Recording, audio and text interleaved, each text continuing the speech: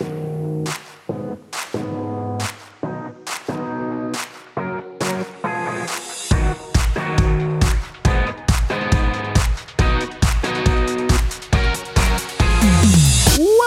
to Punchboard Paradise, coming to you from the heartland of America in Omaha, Nebraska, where we discuss the world of tabletop gaming, the topics that affect the board game community, and give honest and fair reviews of the industry's hottest games. In episode 104, the Punchboarders talk about some recent plays. We reach into the mailbag to answer a question. Continue with our BGG Top 100 Games of All Time and review Boone Lake. Hey, everybody, I'm Clef. Hey, I'm Chad. I'm Richie. Ooh. All right. Speaking about the hot things in the board game community, Clef, you were all over people's lips or fingers typing this week. Oh, boy. I have to do like the social medias and stuff, and oh man, it was entertaining. Hey, I tagged you on a few of those. Yeah, I'm getting some flack here for saying that Arc Nova is about the same weight as I wonder Wingspan. why. I wonder, yeah, why would that be? You know what though? What's so funny about that? At least people are listening. That's a good thing. Yeah, that is a good thing. Yeah, well, maybe not anymore. Maybe they're like, I'm out of here. This guy's an idiot. There was somebody, Richie. There was somebody who was like, I can't trust any reviewer who has Arc Nova and Wingspan in the same sentence. It was so great. It was just really great. I loved it. I mean, they're not far off. No, they're not. But And then somebody said PAX Premier is a light game Yeah. too. So who was that? yeah, I was just trolling at that point. Yeah, I think there's a little bit of that. We should say in jest yes. because We are jesting. Arc Nova is definitely heavier than Wingspan. And we also, come on. I mean, as somebody personally who likes Arc Nova quite a bit, Clef was trying to get my goat, and he's not being gatekeeper-ish. So you play what you love to play. Yeah, we're playing around, and and for the people who think I don't love Euros anymore, that's not true. No. I love But you Euros. just like interaction in your Euros I just like now. interaction in And I Euros, think that's an yeah. important distinction. For Clef, if it doesn't have a interaction, it's something he doesn't like as much. But that doesn't mean that you can't like it or that it's bad to like Absolutely, no. And as I've said, I think Arc Nova is a very, very good game. It's just not for me. It just doesn't have the interaction that I'm looking for in it. But by all means, I mean, I think somebody texted me today saying it's already number 33 on Board Games Top 100. And I'm telling shows you, how much people like it. Everybody doesn't have this in wide release yet. I'm like, I still don't have my copy. people are getting allocated. I talked to a friend at one of the game stores in town.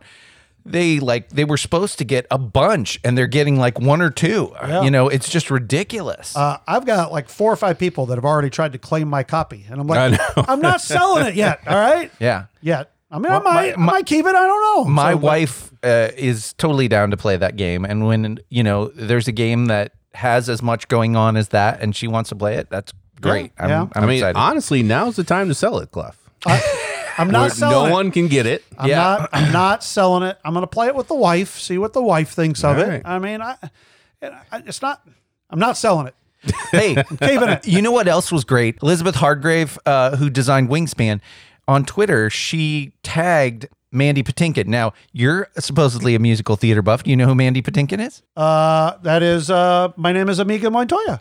Well, close. You got the last name right. But yeah, Inigo. Yeah, Inigo Montoya. there you go. But yes, he was also Sunday in the Park with George. He's a very famous musical theater person. Yeah. But he had a video trying to learn Wingspan. And he was collapsing in giggles and was like so frustrated and stuff. And so she's like, she posted his video and said, so for people that call this a gateway game, just recognize, what's going on here. And my mother-in-law, she said, I hated this game after the first play. I thought all those cards, all the text, there was too much stuff going on.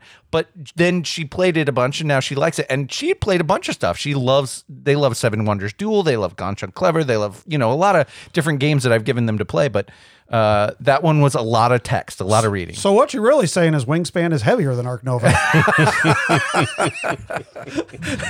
Yes. Hopefully people don't soundbite me like they do, like they interview a celebrity or an athlete, and they'll write like the little small thing. Just kidding, people. Well, okay, I'm gonna talk about some lighter games that I have been having fun with my family. If Excellent. You don't mind. Yes. What do you got? So our friend David Short, the designer of Ground Floor. Absolutely. And Automobiles, I think, is his other one that's pretty big, the cube bag builder thing. Yeah. He designed a simple card game called Dog Lover. And this is from AEG, and my family is nuts over it. We have played it like 4 times in the past, 3 or 4 days. Wow. They love it. It is a card drafting game where you are drafting dogs out of this 9-card grid, but you have a card that it's a trick, and everybody starts with a card that has a trick that is a basic trick, or if you flip it over to play the advanced game, it's a more complicated trick, and that trick is a shape that basically it's a sit or a lay or something like that, and then you are matching it to the grid, and then you get to take those cards that are in that shape of the trick, okay? But it also has a little asterisk on it where you set the watchdog down around the grid. And that means that anybody else who is now going to draft after that cannot take any of the cards in the line where the watchdog is. Okay. So there's a little bit of hate drafting there to prevent people from getting certain dogs that they want. But you're drafting dogs, you're drafting food to feed those dogs, and the dogs need dry bits or kibble or canned food, different stuff like that. Then there's adoption papers. If you get 2 adoption papers, you get to take a dog from the rescue board, and the rescue dogs have certain abilities that are worth more points at the end of the game. You also have things like Teacher's Pet or Dirt Monster or things like that you can pair up with your dog that give you certain abilities. You can tuck cards, of course, just kind of like Wingspan where you're getting more points. There's Set Collection where you can collect a ball and a leash and these kinds of things, and if you keep them in your hand at the end, you're able to score points. And it's great. It's just a fun little game that's pretty snappy. It's about 30 minutes, and it plays 2 to 4. And my family just loves it because there's one dog that has no back legs, or he can't use his back legs. He has a little cart, and his name is Mario Andre Eddie. And there's a Muttley crew, and so there's plenty of really cute dogs and fun stories, and so. They've been having a great time with it. Somebody said it's a lot like Cat Lover, which is also from AEG, but I think it looked to me like it has a little bit more going on and a tad more planning involved, and possibly a little bit more, kind of keeping your opponents from getting certain cards in that way of the drafting. So that's one thing that I've been doing. And then also, that sounds cool. Yeah. It's a very fun little game. So if you like dogs at all, this is definitely for you because there's a love of a theme there. Okay. The great thing is too, if there's a tiebreaker, it's the person who drafted the most rescue dogs, which I think is very sweet. Oh. Also, you guys will be extremely happy and excited to know that I've gotten bit by the Fantasy Flight LCG bug, and I went in for the Lord of the Rings revised core set. I've had 12 games of this solo. Thank goodness. I was worried. Really worried one of us wouldn't buy it. Well, wouldn't buy it. Well, I'm going to sleep better tonight, Richie. I don't know about you. Yeah, so this game came out in 2011 or 2012, and they just printed out a revised set so that in one box you can get up to 4 players and have a full set of the cards rather than the model of buying 2 of the core sets that you used to have to do. And I really like this game. I really like it. I bought all the starter packs that they re-released too, like the dwarves and the elves and the Gondorians and the Rohan riders. And this is co-op, right? Yeah, it is. Yeah, it is very much a lot like Marvel Champions. But what I will say is not only in Marvel Champions, the decks are thematic, but there's not much of a story. It's like stop this villain, beat him up. That's it. This feels like you're playing little stories from the movie. So, for example, what you're trying to do is get your deck out, and you've got threat that's increasing every round. And if your threat hits 50, you lose the game. If you lose all 3 of your heroes, you lose the game. You have 3 heroes in a deck, and then allies and events and stuff that you're trying to get out. And then there's the bad, the bad deck, the story. That's churning out enemies or things that happen every turn. And so what you're trying to do is you're trying to keep your threat down, you're trying to keep the enemies from hurting you, and you're going questing. So you're trying to certain characters are good at questing and getting the threshold down like that, and you're basically exploring these locations as they come up, and then you're flipping over the card to kind of further the story. So one of the stories is called Journey Down the Anduin River, and basically you start out with this huge hill troll that all of a sudden you have to beat this guy before you can do anything else. And then if you beat him, you're getting on the raft going down the river, kind of like in the movie. And what happens is enemies keep coming out, but they're not able to attack you because you're just exploring going down the river. So it kind of changes the game all of a sudden, where they're running along the bank kind of chasing you. And then when you beat that part, then all of a sudden they bum rush the bank as you come to the river, and then you've got all these enemies to fight. And it's just a nice little thematic game. And the reason I played it so much is I play like, for 30 minutes before I go to bed every night, and it just try a different deck. So like the dwarves, they're miners, and basically what they're doing is they're mining, and you discard certain cards through your deck. And once you discard a card, it gives you an ability maybe. And, the Rohan riders are cavalry, and so they surge forward really quick and then back off from the enemy before they can get hit. And it's fun and interesting, and I really enjoy it. And if you enjoy Marvel Champions, you'll probably enjoy this if you like Lord of the Rings, because there's a lot of similarities, but to me, more story. This falls in between Arkham Horror and Marvel Champions, where it doesn't have quite as much story as Arkham Horror, but it also isn't quite as swingy with the pulling the chits out of the bag. Now, is this a solo only, or is this like a cooperative? Or? No, it's 1 to 4. I would say it's great solo, but there are some decks that are made to be played kind of, and this is fully where Marvel Champions is kind of like take an aspect and kind of pair it with a hero and make your deck. This is like fully whatever you want to do. Here's a bunch of cards, or here's a starter deck to play with. So you can kind of start an adventure and say, oh, this really needs these kind of cards in it. And so there's deck building outside of the game that you can do, kind of like Magic, but not quite as complicated, obviously. Okay. But I think it plays best at that 1 to 2, probably. Otherwise, it goes for quite a while. Gotcha. Nice. So yeah, I've been having fun with those. All right. What about you, gentlemen? I got in a play a couple of weeks ago of a game that was kind of hyped on our Slack. Somebody said, hey, this game is really good, and it's kind of out of print. And so I decided to track down a copy because, you know me, I mean, I'm always up for kind of an out of print game here. I would like to play it. And so this is called Formosa Tea. It is published by TMG. Oh, that's right. Remember that company? Yeah, They make board games. So it's a beautiful. I mean, the production is very, very nice. Lots of good bits and just nice looking cards and everything. And this is about the production of tea, which I really didn't know as much as I now know about making tea. So it was kind of a cool learning experience for me, besides the game that I played. I played this with you, and we kept having to talk you back because you were like, when do I feed it to the cat and they poop it out? Yeah. So going, that's coffee, Clef. Oh yeah. So as far as the game goes, this is a Euro game. I mean, through and through, you basically on your turn, you've got 5 different actions that you can take. One is going to be collecting some of the different colored cubes, the tea cubes. One is kind of going to take these tea cubes and try to kind of and produce them.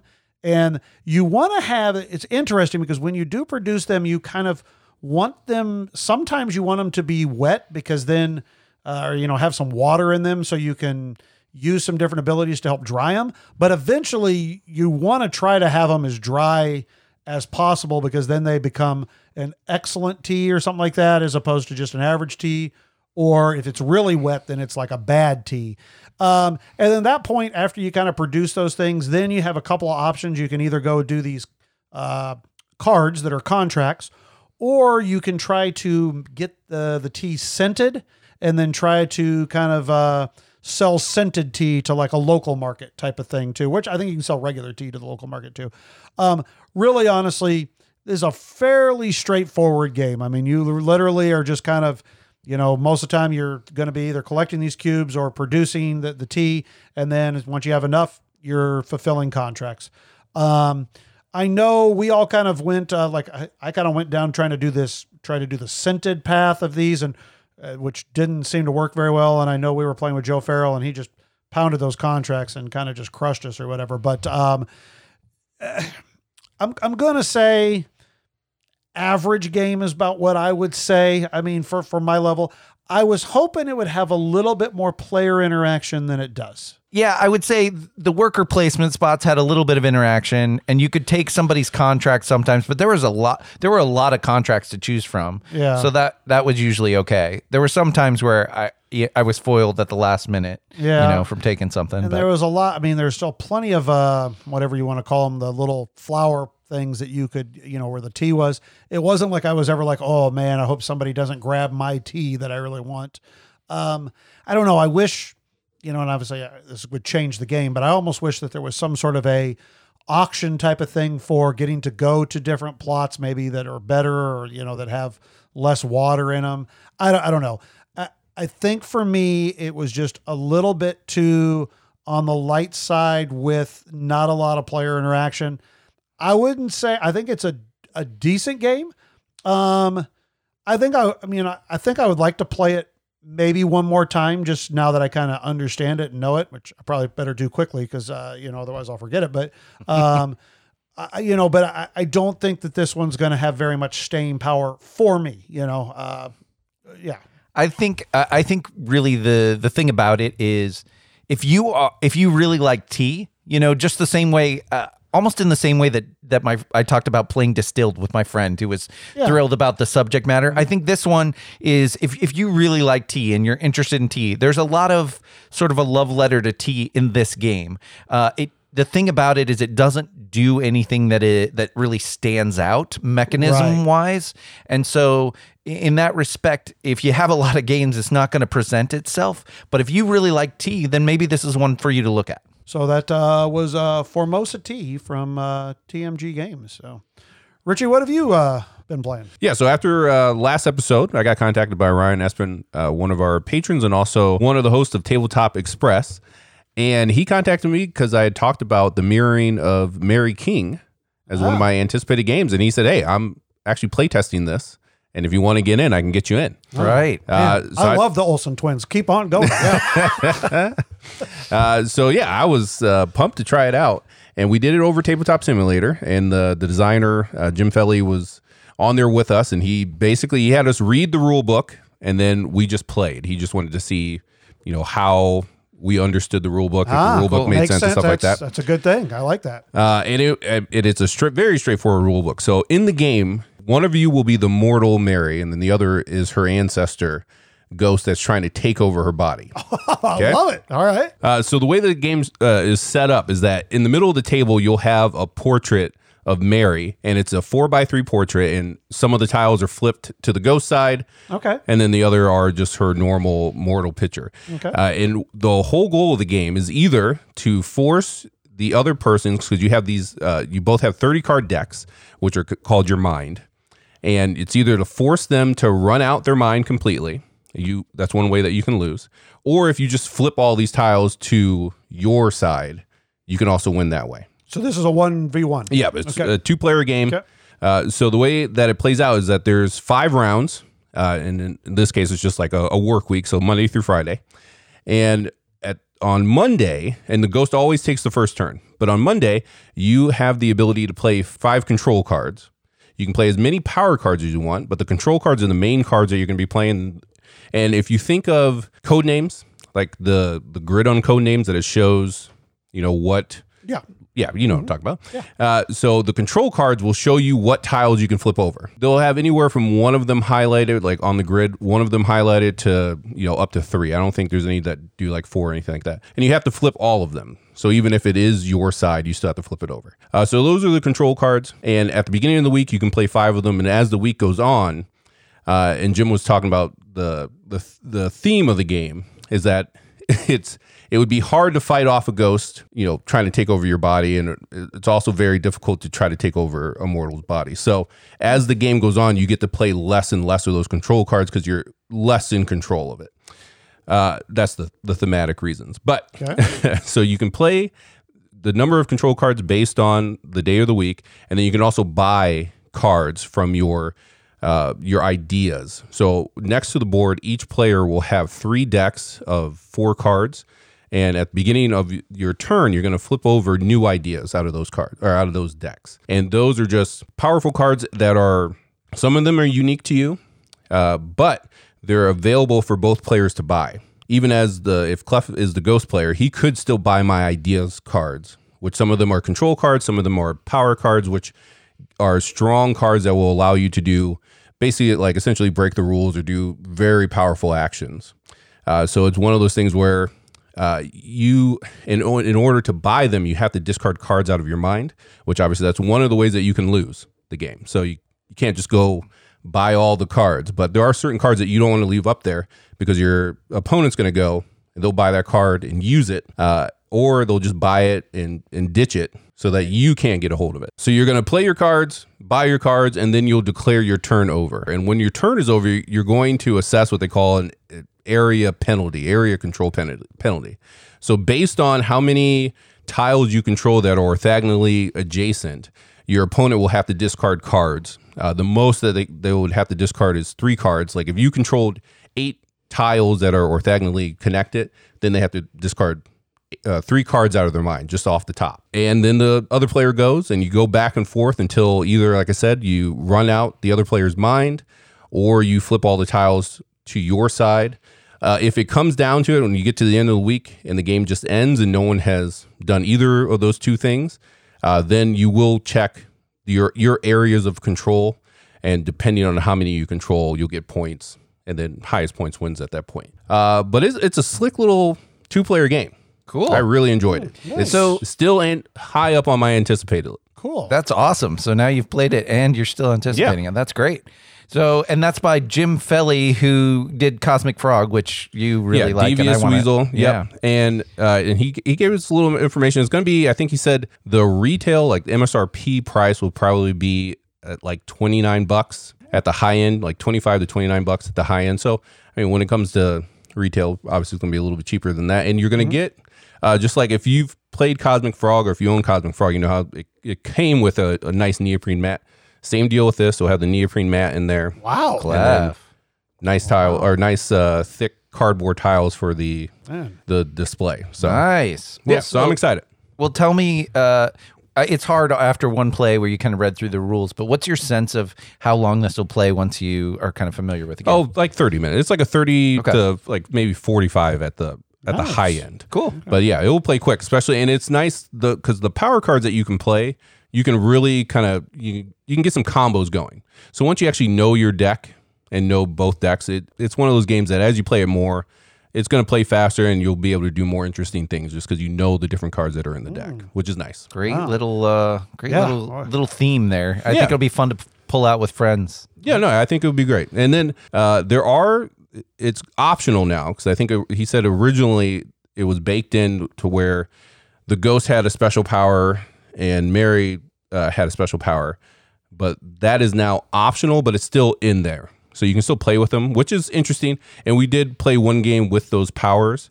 And it's the mechanism that I like on it is that, so there's 4 little circular chits in the middle that 2 of them have Mary's face on it and 2 of them have the ghost face on it. And if you use your power, you have to flip one of yours to your opponent's side. And now your opponent has more options to use their power. If that makes sense. Okay. Ooh, interesting. So I like that. So even though you whatever, you use your special power, but now you're giving your opponent more chances to use their special power. That's real slick. So yeah, and then obviously if you flipped them all to your opponent's side, they could just sit on it and not allow you to use your special power, which was cool. I like that. So I did like that mechanism, and I like that it's still an option within the game. So, So what is the name of that one again? The Mirroring of Mary King, and he's hoping to have some at Gen Con. Cool. Is the expected release. All right. Well, I got one more. Sure. Yeah. Chad, you got a couple games that you really enjoyed, and Richie, sounds like you really enjoyed yours, and I had Formosa T, which, well, I got another play-in of a game, all right? And this one is called Planet Unknown. Okay. All right. Have you guys heard of this one? It's kind of hot right now. No, I can't say that I have. It just got delivered. Kickstarter just people are starting to get it. And I know that there were copies available at some cons. So I know a friend of mine played quite a bit of it at a con, and she got this game and she was super excited. And she kind of came over and she's like, "Hey, we got to play this game." And we were in the middle of Age of Steam, and of course we said, "Okay, well, we're going to finish Age of Steam, obviously." Sure. Well, no, Southern tell China, again. Richie. That is not the way I heard that she. You want the actual? Yeah. Please tell how things happen. She went through my wife saying, "Hey, can I come over and play this game?" So then my wife's like, "Yeah, we're going to all play this game." So and I was like, "Okay, honey." You can't say no if the wife wants to play a game. That's Exactly. right. No, Absolutely. not at all. I always enjoy playing with my wife. So, so this is the game is a tile laying game, and really, I mean, that's its main function. And you basically are looking you have these mats that have a planet on them that have little hex grids on them, and on your turn you get to spin the. It comes in this really cool circular thing that has different sections in them that have different shapes and of tiles, right? So on your turn, you get to pick which one of the tiles you want the shape of and what stuff's on it. And then everybody else it's not turn, they just have to pick from whatever is in front of them. And then obviously as you go around, everybody will have a turn to pick their particular tile. You'll draft the tile, you place it on your board. There's different little things like that when you place it, you may get. But what you'll always get is you get to move up these certain tracks. So there's just I think there's 5 different tracks. And I think, so you just, when you place these things, like you might move up your, and I'm going to be terrible at the names of these things. I apologize. I've just played it the once, but science track and a water track. And, and each one of these tracks then will trigger other things, so then it's kind of like, oh, now you got to move up a different track if you've moved up so far on this track, and it will give you that, or maybe it will give you some bonus points or, different things like that. And then each, you can play it where everybody just plays the same planet and everything's no special powers or whatever. But then you can also play with each person having different planets that have then different special powers. And of course, we all played with different special powers of what, so each person had something kind of different that they could do tech-wise or whatever. So literally, so you're just, you're picking these tiles, you're placing them on the board, and then you're just kind of moving up these tracks. And then that's the game. Oh. Ooh. Okay. So at some I point, thought you were going to talk about a game that you enjoyed. Yeah, I wish I could. At some point, so Michelle is the one who brought this game over, and she goes, "Well, Clef, what do you think?" And I said, "I do not like it." I'm trying to. Once again, it is. There's no player interaction. You are not paying any attention to what anybody else is doing. And one of her things was, well, the game goes quick no matter how many players, because we did play with 5. And yes, it is nice because when everybody's drafting, they're all drafting, you're placing your tile, and then, okay, so it can kind of move. But that's one thing I don't like about games. I want some interaction. So I will say this. If you like games that are not heavy in interaction, I think this one, I'll tell you, this kind of reminded me of Tapestry in a way.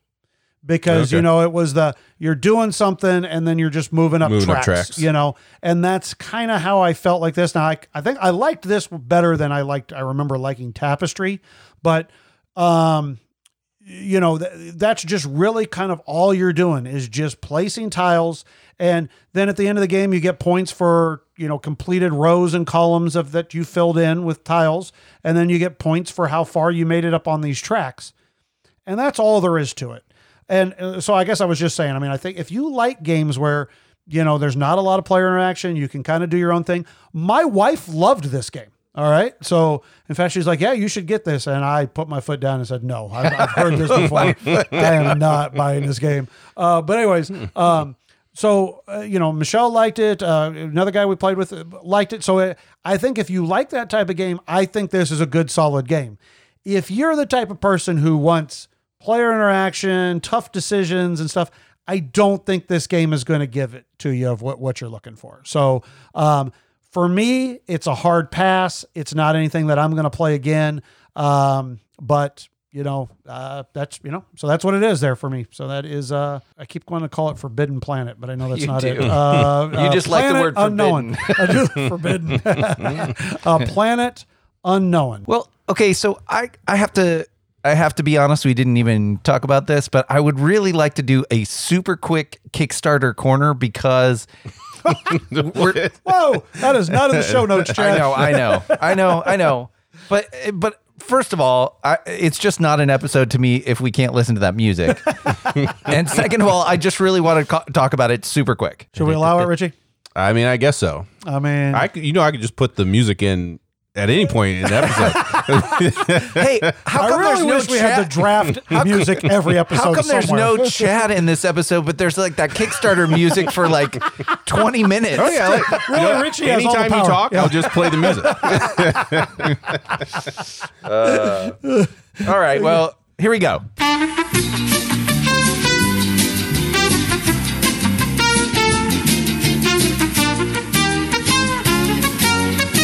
So this game, I don't know a whole lot about it, but it is on Kickstarter. Yeah, right. There you go. It is called Paradox Initiative, and everybody's talking about it. It's one of those blast things where all the content creators are talking about it. It looks like it has some card drafting. It's from Elf Creek Games. It has some card drafting in it. It has some kind of pattern building or almost some abstract design because you're kind of creating these little paradoxes and links across the board. It looks like you're kind of trying to complete or compete to connect these strands of space-time so that you connect worlds and stuff like that. It looks interesting. It's from Elf Creek Games, and they've done like Honey Buzz and Merchants of the Dark Road, I think, which people have seemed to like, though I haven't played. But here's what is fascinating to me. First of all, the deluxe edition has these really neat looking clay composite chips that you're going to fiddle with a whole bunch. But also, listen to this, okay? So you're trying to connect these different worlds, right? And here are the worlds. Each world is designed by a different artist. I think Vincent Dutray is doing, kind of the overall look of the game. But listen to this. Andrew Bosley, he's doing one. David Cochard, who did Dungeon Pets, and I love his art. Michael Menzel, very famous, right? Beth Sobel, awesome stuff Beth does. Anne Heidsieck, she's done, I think, Tapestry and Picture Perfect. That's some of her art. The Micho. Or, somebody just told me it was the Micho instead of the Miko. But anyway, and then Manny Tremblay, who's done Radlands and some of the Roxley games. Then there's Jackie Davis. She has done Red Rising and some of those. There is Clemens Franz, Ryan Locat, Ian O'Toole. I was about to say, he's got to say Ian. Yeah, right? Ian O'Toole, right? I'd have to strike it from my list otherwise. Kwanchai Moria, Mr. Cuddington, Naid. Okay, we get it. Isn't that Lots amazing? Of huge people Look at those artists. That art budget. I know, right? Outrageous. Right. Wow. Honestly, like if there was a coffee table book that cost probably what this game costs, I would put it on my coffee table because I love these artists.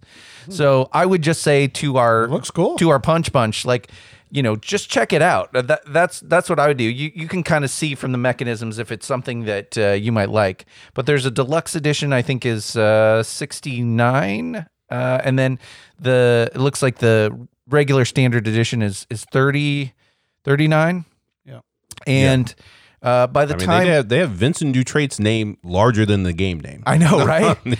on the Kickstarter. That's right. So by the time this episode drops, there's going to be probably about 9 days left in the campaign. So I would encourage you to at least check it out. Obviously, you want it to be something that you're excited to play. But wow, just that is like an all-star lineup. I can't think of anybody who is omitted that I wouldn't want to see in that game. So Hey, and they've got neoprene mats. yeah, You already bought it? So I may look into this one just a little bit more. Well, so Punch Punchers, check it out. That is Paradox Initiative on the Kickstarter. All right, so I think probably now, Jed, nothing else that you want to jump in with? Are you good? You're good? Okay, I think we're on to a mailbag. Hey, Punch Bunch. Are you tired of having all your resources and chits all over the table? Well, do I have a solution for you? Magnetic hex trays from 3D BitSpace. They will keep your table organized and be a huge space saver. So head on over to 3D BitSpace at Etsy.com and order yours today. And if you mention Punchboard Paradise, you're going to get a free hex tray. You know, there's so many games. I walk into the store and I'm overwhelmed. And then they're just kind of stacks on stacks. It's kind of a mess. Hey, I'm going to tell you what to do. All right? You should go to Hobbytown in Lincoln, Nebraska. You know why? Why? Because they have a great staff there that's going to help you pick out a game. So they'll help me choose a game that's right for me and my family? Absolutely. You go in there, you kind of tell them maybe what you're interested in. All their staff is very well knowledgeable about games, and they can pick out different ones. They can make suggestions. And you know what? If they don't have it, you know what they'll do? What? They will order it for you and get it, and it doesn't cost you any shipping. That's big in today's world. You got 2 locations in Lincoln, Nebraska that you can go get all that great help from their great staff. All right, so we got a question from Jamie Roof, and it is inspired by his recent by the recent Board Game Co. video on this topic. What are 10 games you'd remove from the BGG Top 100? Wow. Clef, I'm sure you could find 50. I probably could. Get out of here. Well, okay. I mean, I don't know if I'm going to go with naming specific games, but I'm going to give a couple of things that I personally think, and then I'm going to say, really, it doesn't matter because it's just an arbitrary list of popularity votes. But anyways, Sure. But here's what I'm going to say. First of all, I think they need to do something with like Through the Ages and Through the Ages of New All the Civilization. duplicates. Somehow Yeah. they need to, because if I was a new person to board gaming and I was going through and looking at that, I'd be like, what is going on there? Why is that like a sequel or was that a different game? Why is it? And yes, I realize it is an update, but it's basically still the same game. So to me, somehow you've got to combine those to me somehow. I don't know how. That's hard. Okay. I agree understand. with you, but like, what do you do with PAX? Like PAX, what is it? PAX Premier First and Second Edition, which some people really. Great question. Yeah, they think it's So first edition doesn't have a chance of getting up there. Yeah. I mean, it's like the Twilight Imperium 3rd and 4th Yeah. edition should just Be say one thing. Twilight Imperium. Right. Okay, yeah, yeah. that's for sure because But they then- keep making it better, right? But then I say that, and then I think, well, but then do you say the same thing about Brass? I mean, some people Yeah. would think Yeah. that is an I think- absolute. Oh, between Brass and Brass Birmingham and Yeah. Birmingham, Lancashire, Lancashire. Birmingham. they should be combined. I combine. Wow. Throwing They it should out be there. combined. Throwing it out there. Okay. We combine them on our top 10. We do. I would agree. Well, not Chad, but I would agree. we did. We did. Yeah. I did once. Chad did Chad at some has point. at points. We've separated them at points. I don't know. How you do it, I don't know. But I wish that was some way that they could do something there because I would like that a little bit cleaned up. Second one, I'm going to throw this out here and say, I wish that maybe, how do I put this?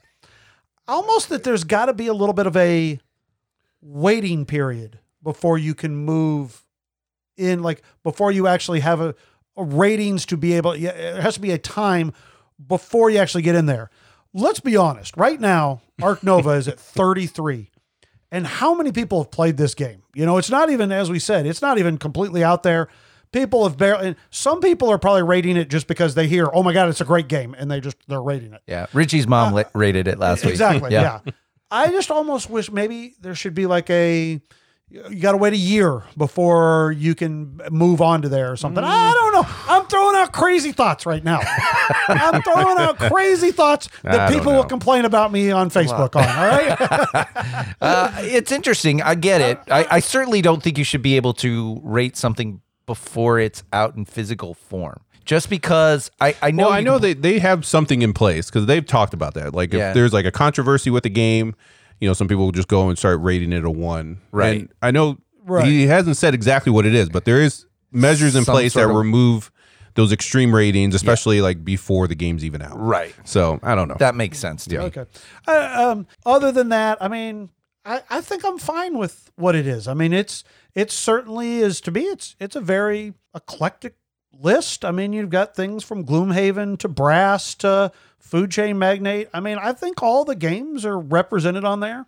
I don't know if there would necessarily, I mean, obviously, I don't care about, some of the games that, I can't even name them because I don't know them, but, Mansions of Madness. Something on those lines, I mean, sure, I would take that out of the top 100 because I don't like it, but that would be my own personal. And once again, that's my top 10. So I'm more than happy with how they do it.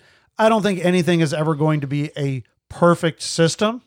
Quite honestly, I think they need to fix their weight rating scale more than they need to fix the other thing. Because that thing you're bringing is the Arc Nova ridiculous. down a few notches. Clef wants to be on a committee for weight rating. I would love to. Please call me up. I mean, you can. You go in and just rate all your games. There are people that have rated Candyland a 5, and there's people that have rated Advanced Squad Leader a 1.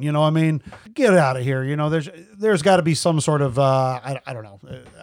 That is, but anyways, but it's still subjective though. Yes, because if someone that's all they play is Advanced Squad Leader, then it may seem like a light game to them by some point.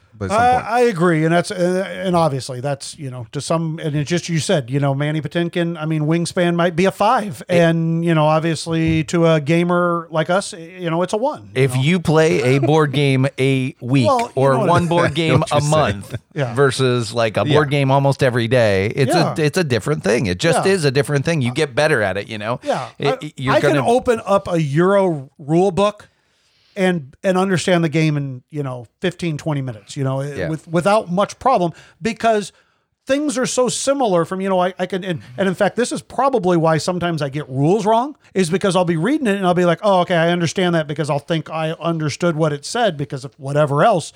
And then that's where maybe I'll miss a rule because I don't fully read a rule book. I think we're off on a tangent on the actual question. Well, Richie, do you have any thoughts on it? Going through here, the only thing that stands out to me that to me is slightly questionable is Cascadia. I like Cascadia, but do I think it's a top 100 game? That seems oddly out of place to me on this list. I'm fine with Arc Nova being up there. I mean, I wouldn't put it up that high, but it's a game that has created so much buzz and so much. It is. It's about buzz right now, for sure. So, I mean, I'm fine with that. But Cascadia I don't know. It's just because people are rating games that they're playing right now, or they're excited to rate games that they're playing right now. That's what's hard to, nobody goes, oh my gosh, have you heard of this game, Puerto Rico? I got to rate it right now. It's very true. It just doesn't happen. And obviously a lot of people are saying, Arc Nova has a lot of similarities to Terraforming Mars. And obviously Terraforming Mars is, very high. Yes. I don't know. Yeah. Certainly in the top 5 or something, I think. Sure. Number 5. I don't look very. Just got passed by Gloomhaven Jaws of the Lion. Oh, yeah. Okay. So, and obviously Gloomhaven is a very popular game. So that's why that is certainly going to be up there. Yeah. But that's a good one. I mean, I think you could combine the Gloomhavens, for example, things like that. I mean, Frosthaven's probably going to also end up like in the top 5. Right. And you're going to have 3 Gloomhaven games in the top 5. And you might even have basically similar. Yeah. You might even have a Frosthaven Jaws of the Wildebeest thing because, I mean, because I heard actually, I can't remember where I heard this. It could be Blue Pig, Pink Pig, but they were talking about the fact that that the reason that Jaws of the Lion exists is because that had to be a specific price point.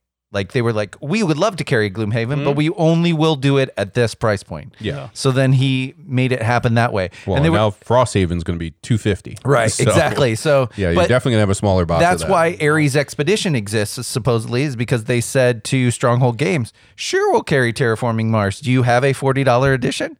you know, and they were like, no, we cannot produce this for $40. So here's the card game.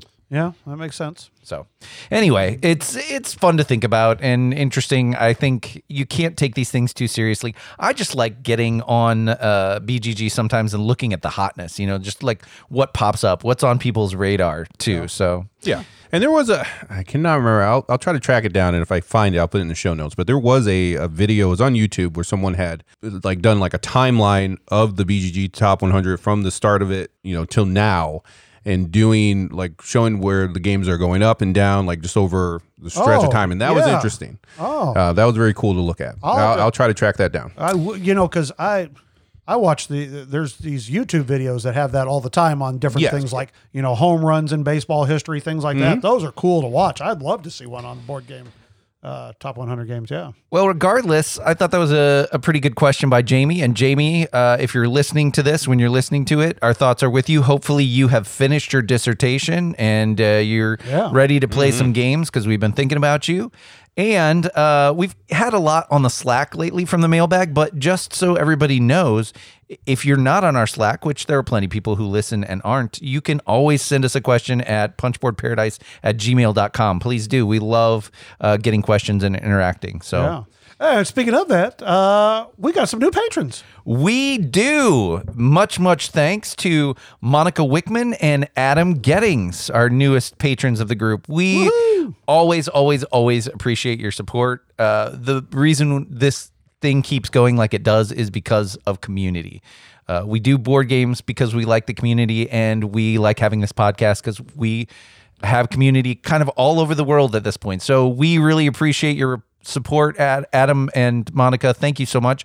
And thanks to all those people that, you know, we realize that not everybody can. These are crazy times, and our thoughts are with you if you are struggling in any way. But we do appreciate even retweets, talking to your friends about it, ratings and reviews on the podcast. So thank you so much. And incidentally, our friend Ryan brought this up on our Slack the other day.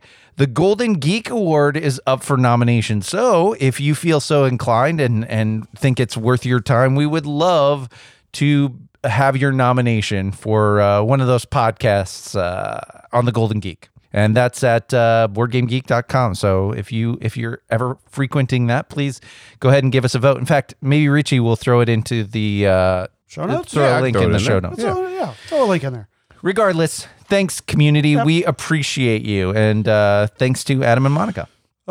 Speaking of that, real quick, I'm going to just give a quick update on a little thing that we have coming up called PBCon. Have you heard of this? I think I have. Okay. It is go time, guys. It is less than 6 weeks away. Oh my gosh. And I've got so much to do. Andrew from the 18XX Des Moines Con, he emailed me, he said, hey, just try, don't get too stressed. And I'm like, well, I don't know if that's going to be possible. Might be a little late for that. It might be a little late, but because he knows about kind of running. Right, exactly. You know, so I got a lot to do. But you know, it's coming along. We've got the spreadsheet is out for people to go and look at what games we are going to be bringing, to pick what favorite games or what games they would like to play while they're there. Yeah, request any games. Yep, and then you can also, you know, we had some requests. We had somebody who said, hey, are you going to have a copy of Weather Machine? I said, I don't know. Maybe. We might. I can't say yes or no to that yet. Somebody asked if we would have a copy of the Madeira expansion. Smart Alex. Hey, you know, thanks, Dan Smith. You know who does have a copy of Weather Machine? Michelle. Yes. So what you need to do is talk to Missy, your wife. Tell Michelle to bring it. Here's what I'm saying. I think it will be there. We can't guarantee it. Right. And it won't be part of the PBCon library. But I think Michelle will bring that, and I think she'd be more than happy to teach and play with people. So, but I can't guarantee it. But anyways, PBCon is upcoming. We've got, you know, tons of people signed up. I'm so excited. But if you a potential hamburger tour of Omaha as well. Oh, that's right. I'm kind of. Are you excited? That's gone up my list of things I'm anticipating. We're gonna have to figure that out. So because we got a few people that are flying in on Wednesday night. Nice. So that's when we're going to be doing our little our burger tour. I don't know how we're going to do this, considering they're like half hour away from each other, but I don't know. You don't need to go out to Stella's. Stella's is good, but it's not worth the drive. Ooh, hey now. Oh. They were one of the top ones. I mean, is it Block 16? Block 16, yeah. Block 16 is the best Yeah, in Omaha. Okay. In Omaha. Well, that's not really Omaha. And then- It's like, I don't know where it's at. But It's downtown It's Omaha. downtown What are you Omaha. talking Like about? how more. it's like a half hour away. I don't count it. We're not really in Omaha. kid. Yes. So, I mean, what are we going to do? We're going to have to, somebody's going to have to drive and get one from Yeah, Stella's. we'll figure it out. Somebody will get one there. We just pile up in a car and gonna we pile- just start hitting spots. And we just, maybe you just have like we split a burger, like somehow. Maybe you and just don't- order some of them and cut them down the middle. Like Edwards from Heavy Cardboard, he liked the peanut butter and jalapeno one from Yeah, Stella's. we can do that. And then you can get a Stellanator with the egg on it, and all that good stuff. I like what. Nonetheless, we're going to eat a lot of burgers. We're gonna eat a lot of burgers. Yeah, it's there we going to go. be a good time. If you have any questions Yeah. or you're still on the fence, please email us. Let us know. It's going to be great. Yep, absolutely. We're also doing Great Plains Game Festival. Yes. All right. Cannot wait. Yeah. So that is going to be at the end of April. So April 29th, 30th, and May 1st. We will be at the Lancaster Event Center in Lincoln, Nebraska. And we will be kind of doing some different things there. We'll be hanging out. We'll record a podcast while we're there at some point. We might have some special guests. I don't know. Who knows? We might. I don't know. I can't even say what we're going to do. It's going to be crazy. Chad and Rich are looking at me going, "Oh, I mean, really?" this is the first we're hearing about the podcast part of it. Yeah. I mean, that wasn't in the show notes All either. right. All right. Here we go. I just threw it out Yeah, there. there we And then, but we're going to have a table that we're going to be able to kind of have games set up. So you can come over so you can play some games with us. Anybody, we'd love to have you come out. And even if you just want to stop by and say hi. And we got the special limited edition, only time ever buttons that we got, little pin buttons. Yes. You will never see So these again. Never see them again. It's like a postage stamp. It's going to be rare. That's yes. Don't ask how. It's not because they're upside down or anything. It's No, just, no. It's just a very unique logo. it was an old logo. Cliff thought it was the current one and screwed it up. So that's okay. Yeah, so, no, I mean, It's all right. It's got booty on it. So Yeah, it's got some booty on it. It is the new logo, just Yeah. a little extra flair. Yeah. That's all. So I don't know. Maybe you'll say, "Hey, you like it better," and then maybe Yeah. we'll. Yeah. So then it'll be that flair. anyways. But anyways, yeah. So stop by. I know there's still plenty of tickets available. It's a great con. There's you get some free games for registering. It's going to have a great library. It's really going to be a great time. Great Plains Game Festival, Lincoln, Nebraska. I think that means it's time for our future review. Okay, let's It skip is forward. coming in the Yeah. future. Our future review is Now. No, Horseless carriage. no, now. Okay. No, right now.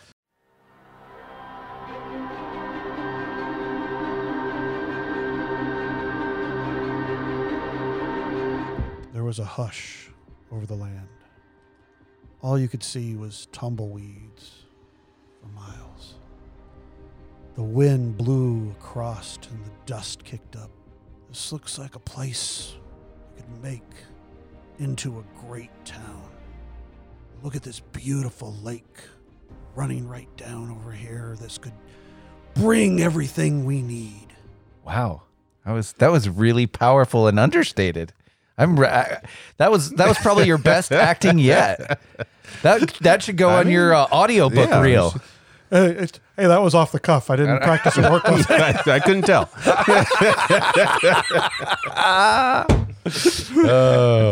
Okay, let's talk a little bit about Alex Pfister. Sure, we're tight with him. Yeah, Alex Pfister. Good old, Boone Lake. Boone Lake is, and it's from Capstone Games. Boone Lake is a 1 to 4 player game. Probably plays in, I would say, about hour and a half to 2 hours. It is a Euro game, so you're definitely going to be looking to score the most victory points. Basically, on your turn, you are going to be taking one of 7 different actions as a tile. You'll pick that tile out of a little kind of a display area that you pull.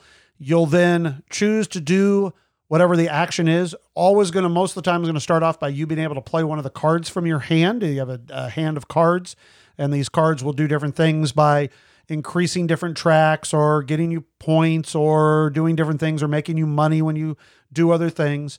And then every one of them then will have a main action that you alone get to do. And then there's going to be a secondary action that you get to do, but then everybody else also has an opportunity to do that secondary action, or most of the time, or they could play a card if they chose to not to do that secondary action. After you get done with your actions, then you have, wherever you pulled that tile from, it will tell you how many spaces down the river that you can go. So let's say you pulled it from the 3 spot. That means you can either go 1, 2, or 3 spots down this river. And the river is kind of how determines the length of the game. If you've got somebody kind of, running down that river fast, it's going to be quicker. Or if you keep going slow, it's obviously can take a longer. So that's just kind of the difference in the length of the game. The actions kind of just revolve around placing out tiles to build up the town, putting out cows into pastures, then building, kind of putting settlers into an area. Then you turn them into housing developments and then eventually into settlements. At that point, like I said, it's just a lot of different Euro-y type of functions that I don't want to go into every detail of it, but that's basically kind of what it is. The main thing I would say is you're trying to complete these cards. That's really the main engine in this game. And like I said, the cards are going to have things that will give you like in-game victory points, might give you instant abilities, or it might give you an ongoing ability. So like I said, every time that you play a cow, you'd get, a couple bucks or things like that. And so you really are building a tableau of cards that kind of drive it. So after it plays what is called 2 rounds, but each round has like an intermediate round. So really, I kind of say it's like 4 rounds is really what it kind of feels like. After the 4th round is triggered, you go to the end of the game. And like I said, the most victory points wins. And the intermittent rounds are scoring rounds. So basically you're going to score for each. Like I said, I mean, honestly, I don't know. It's really just 4 rounds because it's really, but I guess at the end of there's some other small things that you do at the actual end of a round as opposed to at the intermediate scoring. But yeah, so so that is Boon Lake. Okay. Yeah. Well, let's talk art and components and rulebook presentation. I like it. I like the art. It's functional. And I mean, that's what I want out of a Euro game. The icons are a little bit overwhelming at first, for sure, because there are so many of them. But once you kind of understand it, I think it's well done there.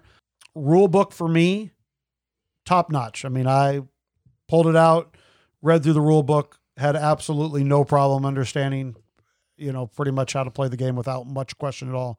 I think they did a very, very good job with the rulebook. I would say that even for the most part, the solo rules were pretty well laid out as well. Okay. So that goes for that as well. I thought the art style was fine. It's Clemens Franz. The card art was a little bit, kind of craggier. It was a little bit different than his normal. What's craggier? I don't know. Just the faces were a little rougher, right? Like they looked a little more rough and tumble. It very much reminded me. What's the llama game that after Orleans? Altiplano? Yeah, it reminded me of that art style. Yeah, a little blockier faces and shapes and stuff. Yeah. The interesting thing about this, and we can kind of talk about it. I mean, he's gotten some blowback for some of his themes, which is definitely understandable with games like Mombasa for sure. But he set this in sort of you can see the Boon Lake. It's got that kind of circuitry board stuff on the letters. It's kind of suggesting like, this is not anywhere near Earth. This is another planet that never had any sort of oppression of people or taking land away from other people that were already there. This is a settled planet, brand new frontier, far, far away in a galaxy. And honestly, I mean, the game is pretty devoid of theme. Yeah. Anyways, Yeah, I think I've asked several times what the theme of this game is, and I got a lot more out of your intro here. Yes. If you would have asked me before we started doing this review, I could not have told you what the theme was. It does not come through. I will say the production on this game is actually pretty good. I mean, you've got a ton of cards, and then you've got an inset player board. So they've done what Praga Caput Regni did, which is to have basically, instead of a dial that clanks in and clips the two together, they've got this double-sided tape on there, which is really cool. And so you're taping the action selection board together, and then you're taping the player board together, which is really nice because one of the things that I think Pfister often does this in his games where he doesn't do player powers. Rather, he lets you upgrade your board so as you go, you're going to be different from somebody else often. And this has a lever system on it. So you can power up your board to have different levers, literally levers that you're pulling to get different abilities. And so you're going to be doing that. So you're sliding these levers down on your board, and those are inset, and they're really nice and functional. No, I would agree. They did a nice job with those boards. Nice, chunky wooden pieces. Yeah, the production's good. Yeah, 100%. Let's talk about the meat of it, the gameplay. Gameplay-wise, I mean, it definitely, I mean, it's hard not to compare it to his other designs, but you get the feels of, Maracaibo, Great Western Trail. Those definitely stand out to me. Mm-hmm. As far as like the card play and, I mean, even moving of your boats in Maracaibo, and then just that race feel that you get in Great Western Trail. After you've played a few of Pfister's games, you kind of start to understand his philosophy in so much as he likes to give agency to the players about when the game ends, basically, you know? So there's that where you could rush endgame, or, you're really concentrating on how much the other players are pushing and what you want to do there. And like I said, upgrading your board, giving you opportunities to have your own unique thing. Mm-hmm. What was interesting here is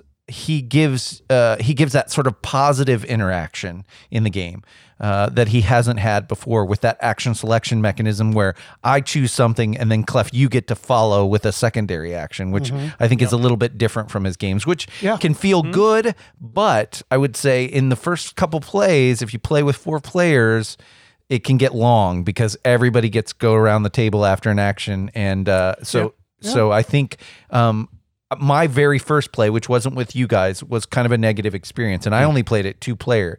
But it was slow, and we were learning the game, but also that follow mechanism and just deciding what to do. But I'll talk about that a little bit later. But it was interesting. I think at your first few plays of that, it can feel long, especially with a larger player count and doing those follow actions. No, I remember when you first had played it and you kind of were like, ugh, and I was like, oh no, man. Because let's be honest, I mean, the past couple of Pfisters have not been what I would hope for, between Cloud Age and Expedition to Newdale, just weren't really what I'm looking for out of Pfister. I feel like this game is more what I'm looking for out of Pfister. It gives me the same type of feels that I do get from the Great Western Trails and the Mombasa and the Maracaibo. So I feel like there's a lot of decision making, and I feel like there's a decent amount of player interaction in the game of choosing which tile you're going to choose. And the follow action, I think, is probably what I enjoy the most about this game, because you have to, yes, it can feel good, but there can be the times where like somebody takes the pasture action and then it's like, okay, do you want to put a cow out? And you're like, crap, I don't have enough people to put out a cow. So I just lost that action.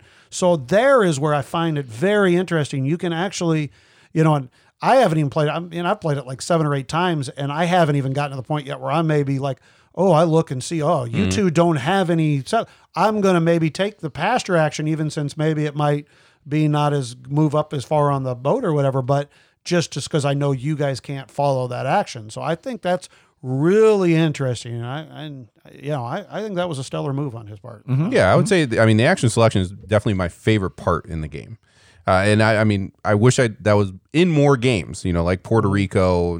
It just seems like, having someone pick the action, they get, more of the action. Yeah, a little bit better action, but everyone else still gets to do the action as well. Yeah. And then, like I said, trying to time it out so that it's not as good for your opponents. Yeah, absolutely. Talking about that action selection a little bit, was there ever a time where you guys picked a negative space action where like you...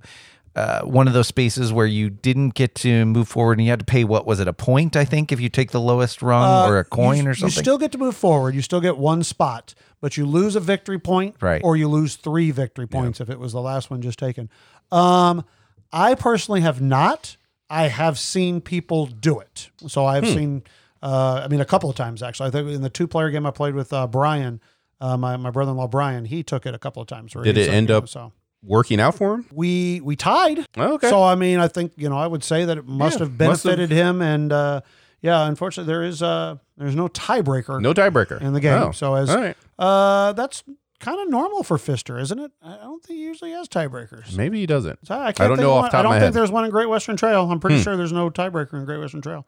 So so I think it can be beneficial if you use it in the right spot, and you really need that type of action. And once again, especially if maybe the other person can't follow, very well, it could be, still good to use it. Yeah. So I felt like this game had most in common with Maracaibo. They're certainly his greatest hits, like Richie said, but the biggest feeling felt like Maracaibo to me. What did you guys think, and how did it differ in good ways and in not so good ways? I mean, the one good way is that you just shuffle the deck and go. Well, different than Maracaibo. Yes. Setup. Maracaibo, when you're sitting there and you're like, okay, and then you got to look at the different colored cards and what card are you putting in and this and that. Yeah, that can take forever. Yes, in this, boy, you just shuffle and you go. That is spectacular. So certainly similarities in the fact that you are playing cards from your hand and playing them into a tableau, and then they help you, have better actions and get different things or whatever. So I would definitely say there is an aspect of it. There's also the aspect, obviously, that you're going down the river type of thing too, and that's how, you score rounds. But you could also say that's similar to Great Western Trail, where you're going from, Texas to Kansas City or whatever to trigger kind of a round type of thing. So I would agree with you. I mean, if you had to pin me down and say, what is this most similar to? I would say Maracaibo. One thing that's interesting too is when somebody triggers that intermediate scoring or the rounds like what you talked about in Boone Lake, you kind of keep going through after that, and the person's boats who are farther up the locks just keep kind of traveling. Whereas in Maracaibo, everybody just goes back to the beginning. Right. And you might miss whatever action you were planning to do. That's true. Mm-hmm. Yep, that is true. And I that's one thing I like about this game is even when you get to those intermediate scorings, you do a few things, but then you just, next person you go. Right back to it. You don't have a whole round reset and this or that. You're just, and as you said, you could have somebody that's 10, 15 spaces out in front of you, and it doesn't necessarily make as big a difference, even since there are better bonuses further down the river. Right. But not maybe enough that makes a big enough difference. If you're going slow and somebody else is going fast, it's not a detriment to you, to be going slower. Where if you're going slower in Maracaibo, it sometimes can be a detriment because you're not reaching maybe some of those other places that maybe you'd want to go to. Well, so I don't know. In my experience, and I play the solo game a couple times. So if you're a solo player, you like playing solo games once in a while as well. The solo game in this is intriguing. There is certainly some setup. It's not like easy peasy setup, but it's not horrible.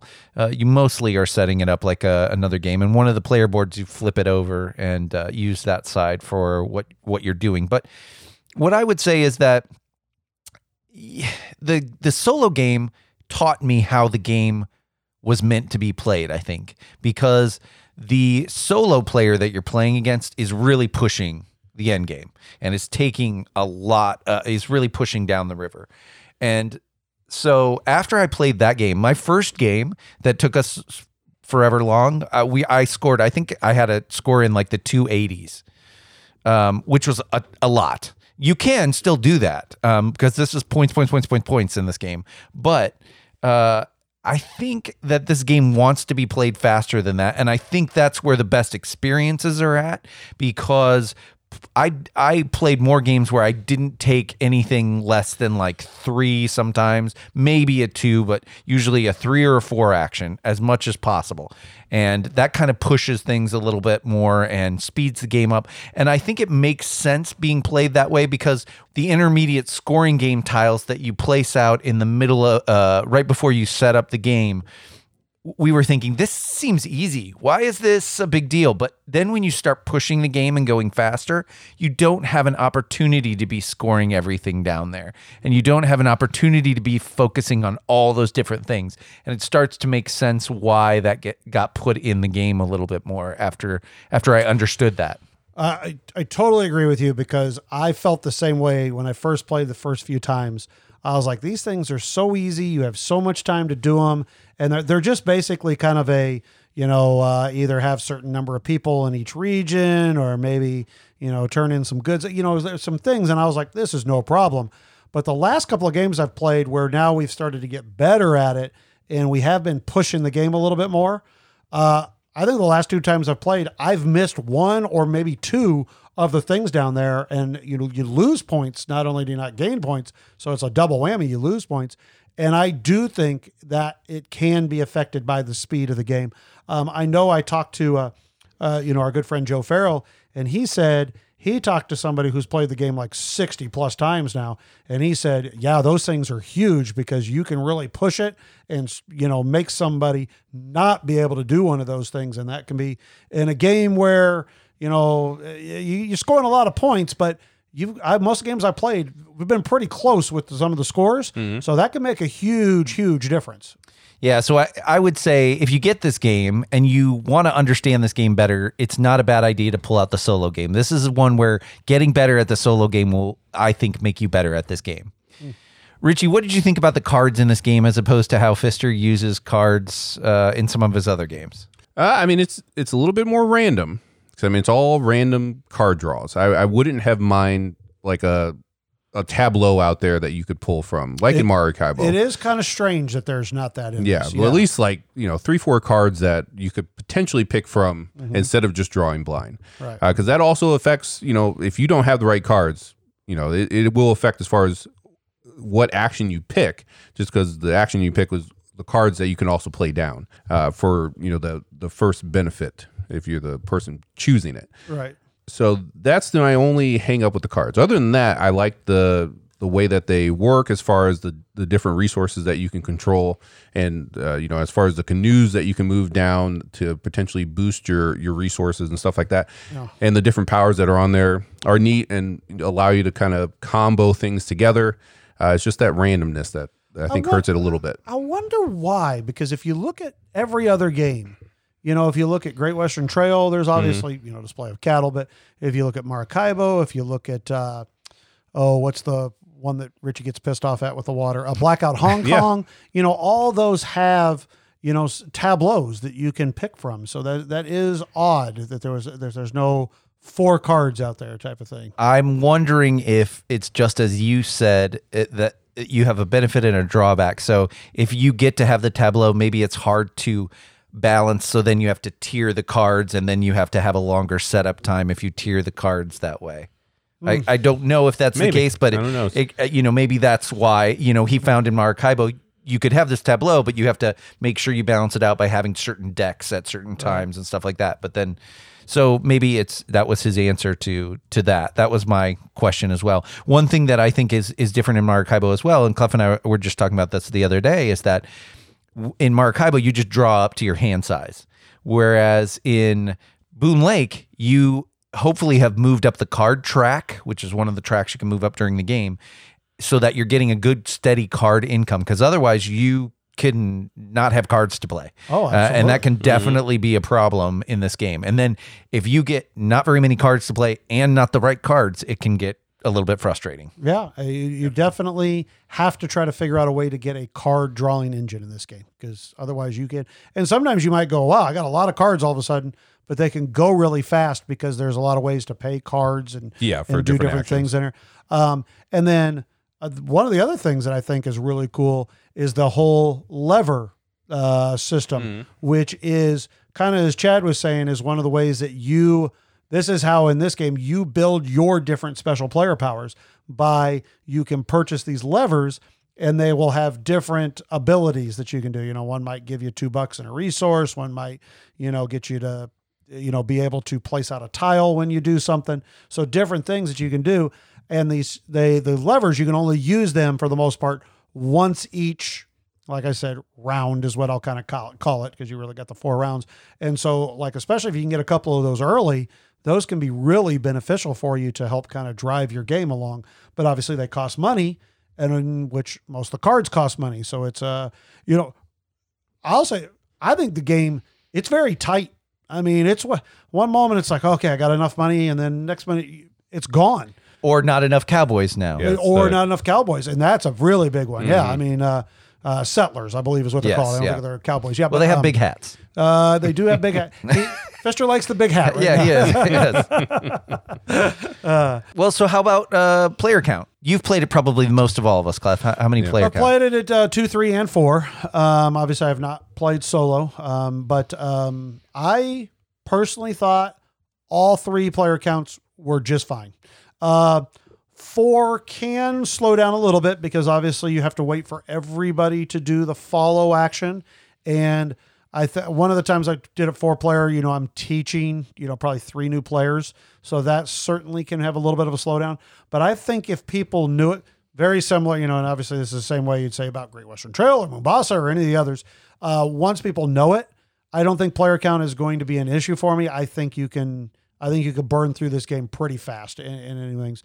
But 2, I even thought 2 was still interesting, I didn't find anything wrong with 2, which to me, I guess Mombasa, we like it probably the 3 or the 4 as opposed to usually 2. But for the most part, most of his games, Maracaibo and Great Western, I like it all player counts. I think he does a good job of, and not really do you do much changes, There's which I like.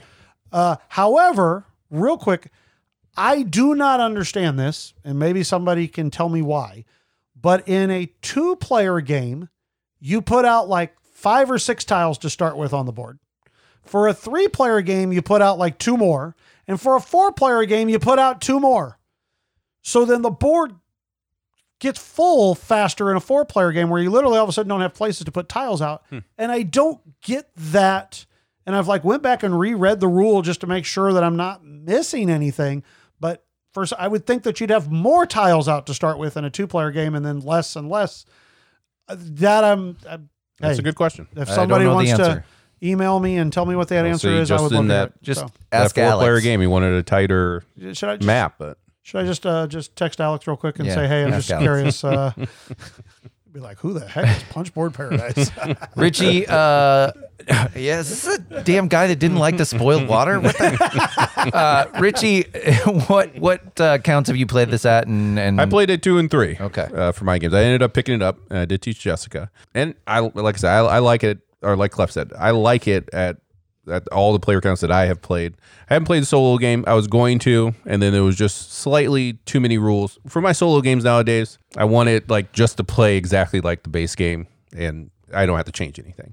So this one, it didn't look bad, but it looked like it was just a step more than I was willing to do. There are some tiles you have to set up and flip over and stuff like that. I would say, for me, if you're getting this game, and this will give you a hint, because Clef had the game first. I played it first, but Clef had the game first, and then all of us ended up purchasing it. So that will give you some insight into our feelings on the game. But I would say if you get this game, it's probably best to learn it at 2, to hone it at 1 if you're a solo gamer, and then to me personally, it plays best at 3. It hums at 3. But if you played a bunch at 2, 4 shouldn't be that bad if everybody has played it at 2 a little bit.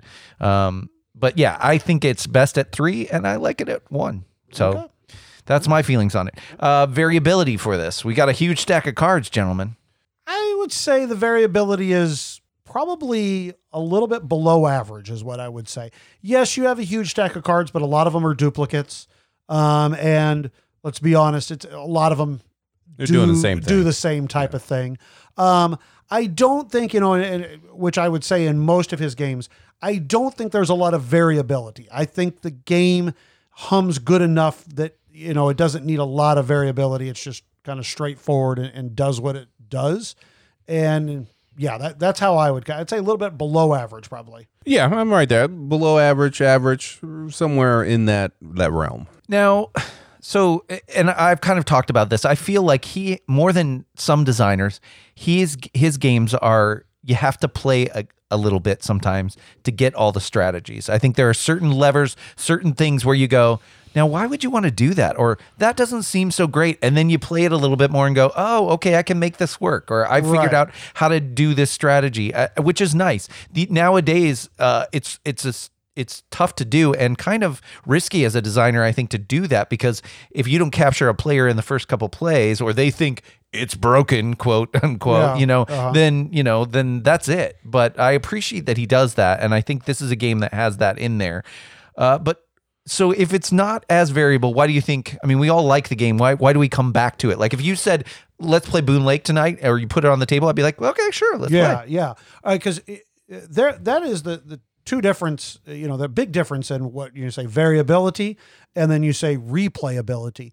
A game doesn't have to have a bunch of variables to be replayable, because if you continue to evolve and do strategies and do different things, and the players around you evolve and do different things, to me, I mean, I would almost, I think a game having replayability is much better to me than a game that has a lot of variability, an example, and I'm no knock on this game, but Argent, that game has variability coming out its ears. There's things all over the place, but it's hard to kind of hone in on strategies because there's so much going on. Where something like Boon Lake, where it's just kind of more straight lined without a lot of fluff going all over the place, gives you a lot more opportunity to get that strategy. A la Great Western Trail. Great Western Trail doesn't have a lot of variability, but it has a whole lot of replayability with the strategy going on. All right. Well, should we give our final thoughts after Richie kind of tells what the rating scale for Punchboard Paradise usually is? I think it sounds like a wonderful idea. Let's do it. So in Punchboard Paradise, we rate on a 6-point scale, which if you give a game a 1, it's a game that makes you miserable. And if you rate it a 6, it's a game that could be in your top 10 of all time. All time. Chad, would you start us off? Well, so like I said, I went on a journey with this game. I got about 5 or 6 plays in, a couple of those solo, and then at the 2 and 3 player counts. And as I played it more, I came to like it, and there was something I wanted to come back to. That was why I played the solo game, because as Clef said, I was wanting to make different things work or figure out different strategies. And, the last play that we had, you're talking about playing the game and playing the players. Richie and I had a really great time taking away the cattle strategy from you and making sure you couldn't do that action when you had the engine to give yourself a bunch of points to do that. That was kind of fun to do. Different avenues present themselves. And again, that lever thing, or the thing that Pfister really likes to do, where you get to set up your abilities and kind of do stuff that way. That's kind of fun for me as well. So I really enjoy that. Now, the one thing that is not as exciting, and I'm going to talk about it, is the card draw, and that's the one knock, the randomness of the card draw. So I do like Maracaibo and the way that Maracaibo does it a little bit better. And so Maracaibo for me was, I think, a 5 when we rated it a while back. And this gets a really high 4, very close to a 5, but not quite, just because of those cards. I still really like this game. I'll be happy to go back to it. And I'm really excited to do more strategies. I'll probably play the solo game again. I will definitely play it at 2 and at 3. So it's a very high 4 for me, and I'm looking forward to playing it more. Excellent. All right. I'll go next, because I'm not too far off from you. So yeah, the card draw is the biggest knock for me, but I still enjoy the game, and I still enjoy just getting that random hand of cards and seeing what I can do with it. So even though the randomness bothered me a little bit, at the same time, I do enjoy just seeing what I can do in the game as we play it. Other than that, the thing that hurts this, and this really hurts most of his games, is the fact that his name's on the box. So then you start comparing it to the Great Western Trail and different stuff like that. And I've been playing a lot of Great Western Trail lately. And so that, even though it's unfair, that definitely hurts it when his name is on the box. Ultimately, I'm at like a 4.5, so I'm coming down to the 4. I enjoy the game quite a bit. I picked it up after my plays with Clef and Chad here, and it is a game that I would not turn down, and it will probably end up on, the best of the year list for me later on. It might be a little bit lower on that list, but ultimately it's tough when Great Western Trail is also an Alexander Pfister game. And this reminds me of it, but it's lacking just a little bit compared to it. So even though that's unfair, I'm giving it a 4. I completely understand that with the way that, again, we talked about how it borrows his greatest hits and it really evokes, a Pfister feeling. But again, 4 is still a darn good score. I would recommend it to anyone. Yep. Unless you're looking for a thematic game. Sure. Because it definitely is not a thematic game. So I remember when I first heard about this game, and then I can't remember if it was Richie or somebody, and somebody said, "Oh, it's going to be another campaign game," or it might even, maybe at some point we thought it was a co-op or something. I don't know. There was some weird talk, and I was like, man, I really just would like another good Pfister game, And then, of course, Chad comes and says, "Oh, I played it." And he's like, "Oh, good." And I was like, "Oh, man, that sucks." Of course, I bought it. Doesn't matter. I still, I'm going to give it a shot. And, of course, for me, this game arrived the exact same time that Ark Nova did. So I played both of those games within days of each other. Okay. So I have, of course, had that right going into it. So I think my expectations were a little bit lower when I first played it. I think it helped that I said that I didn't like it that much. So when I first then started to read the rule book and then kind of realized, wait a minute, there's no campaign in this. There's no, go do the hula hoop and the twisty shout before you play stuff. It's straight. I don't know. That was the stupidest thing I've ever said. Whoa. Hopefully Richie cuts that part. Are we going to draft stupid things that Clef has said? Ooh, I like that idea, actually. Oh, boy. Dixie Mama. Okay. So when I got into this game and I realized, God, this game is giving me the feels of a great Pfister. Now, is this a great Pfister? I don't know yet. I mean, when I first played Maracaibo, that game was like, bam, that game is rocking. I love it. I first played Great Western Trail, amazing game. Mombasa, these were games that I knew were great immediately. I'm not sure that this one is great, but it's damn good. And I say solid 5. In fact, I might say 5.5 if I was trying to say, where you guys are saying maybe a 4.5. This one to me, it's not going to be top 10 of all time. There's just too many other games that are just, on a different level than it. But as far as a good, solid Euro game goes, I think Pfister, this is back to Pfister being Pfister. Mm-hmm. And yes, the card is a little bit, but quite honestly, I almost, in a way, like the fact that I have to look at my hand and go, what am I going to do with this hand? How am I going to make this work? And quite honestly, you go through cards so fast that I don't necessarily think that the randomness of the cards hurts the game that much. I've never been like man, I really wish I would have drawn a blah, blah, blah card. That hasn't, at least, now maybe I still don't know the game quite as well, but I feel that's just part of the strategy of me having to try to get in there. So I think this is Pfister back to Pfister, and this is a very solid 5 for me.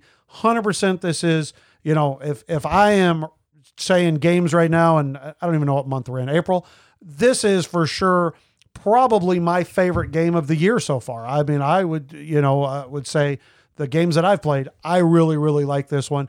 And to me, it is, it's got great player interaction. It's got great strategies, and it's got a ton of replayability. And it's one I'm going to play a lot. I hope some people did this one get brought to PPCon? Nobody cares about it. They just want to play Ark Nova. I mean, we'll bring it. Yeah. The library on PPCon, there'll be a ton of games there. Don't worry about it. Whatever. But anybody wants to try this out, I would be more than happy to teach it. I really like this game. So there we go. I'd say that's a fair endorsement from the Punch Boarders. That would be a 5 from Clef and 2 high 4s from Chad and Richie.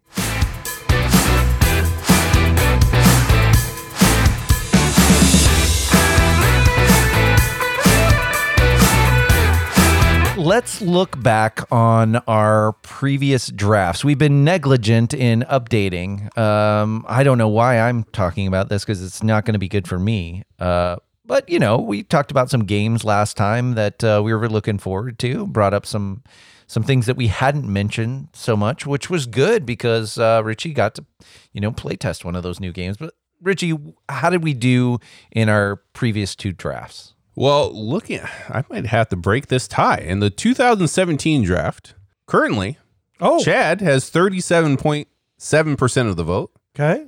Clef has 37.7% of the vote. Woo! And I have 24.5% of the vote. Oh, I like this. I like Richie breaking the tie. Oh, my goodness. I don't even remember what games have. Clef, you have Merlin on here. Riverboat, Deja Vu. Oh, you like Riverboat. Civilization, and New Dawn. Oh, you haven't played that, have you? No, I have not played that yet. I'm But in do you trouble. like the card mechanism that Arc Nova borrowed? Arc Yeah, Nova yeah, yeah. stole from it. Yeah. Chad, you took Kalimala, Expanse, Fantasy Realms, and Legacy of Dragonhole. Honestly, I would have to give it to Chad. Sweet. Clef, that's Merlin, and the fact that you bought the big box, spent like $200 on it. It's such a wild pick. He's our wild He is card. our wild card. So we're going to say Chad won that one. All right, yay. Now, this I next needed one, that Chad because of the next one. did not win. Oh, so didn't at win. all.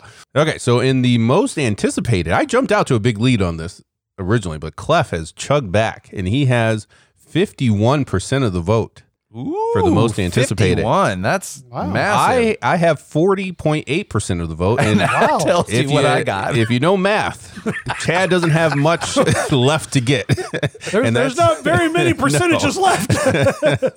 And Chad pulling in 8.2% of the vote. Now, to be fair, Chad put rules on himself that no one told him to do. That's true. That's fine. Yeah, but I'm okay the with that. whole Kickstarter. he drafts Weather Machine. That changes a lot of things. Yeah, that's Oh, true. He destroys us. Yeah, it's a flip flop. Yeah. I don't know if he destroys us, but it definitely pulls a lot of votes. You got Getting Darwin's Journey and John Company Second Edition, which are 2 games a lot of people are excited about. And Lords of Baseball. Let's not forget about Lords of Baseball. Here's the thing. A couple people did talk about it in the comments here. So Lords of Baseball, even though I made fun of the look of it, which it does look terrible, but I also would have talked about Carnegie as well. So the thing with Carnegie is the fact that it's on BGA, and like I know you didn't play it a lot, Chad, on there, but like Clef and I, when that came out on BGA, I know we played a few games of it. Even after that, I played some more games. So it's almost like it's been out, so I didn't even think about it. Okay, yeah. But it is a good game.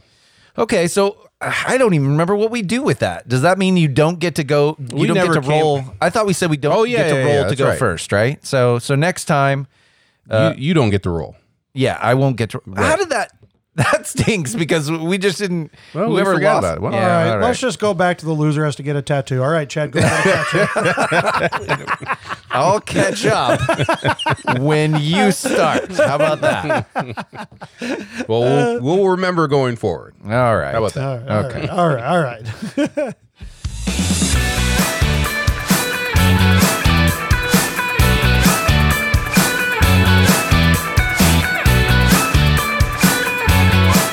Okay, I think all we have left now to do is go through we're continuing our trek down the BGG. Yeah, which, kind of will answer the mailbag questions as we go along, because then we'll, be able to talk about things. We finished with, last time with On Mars at number 55.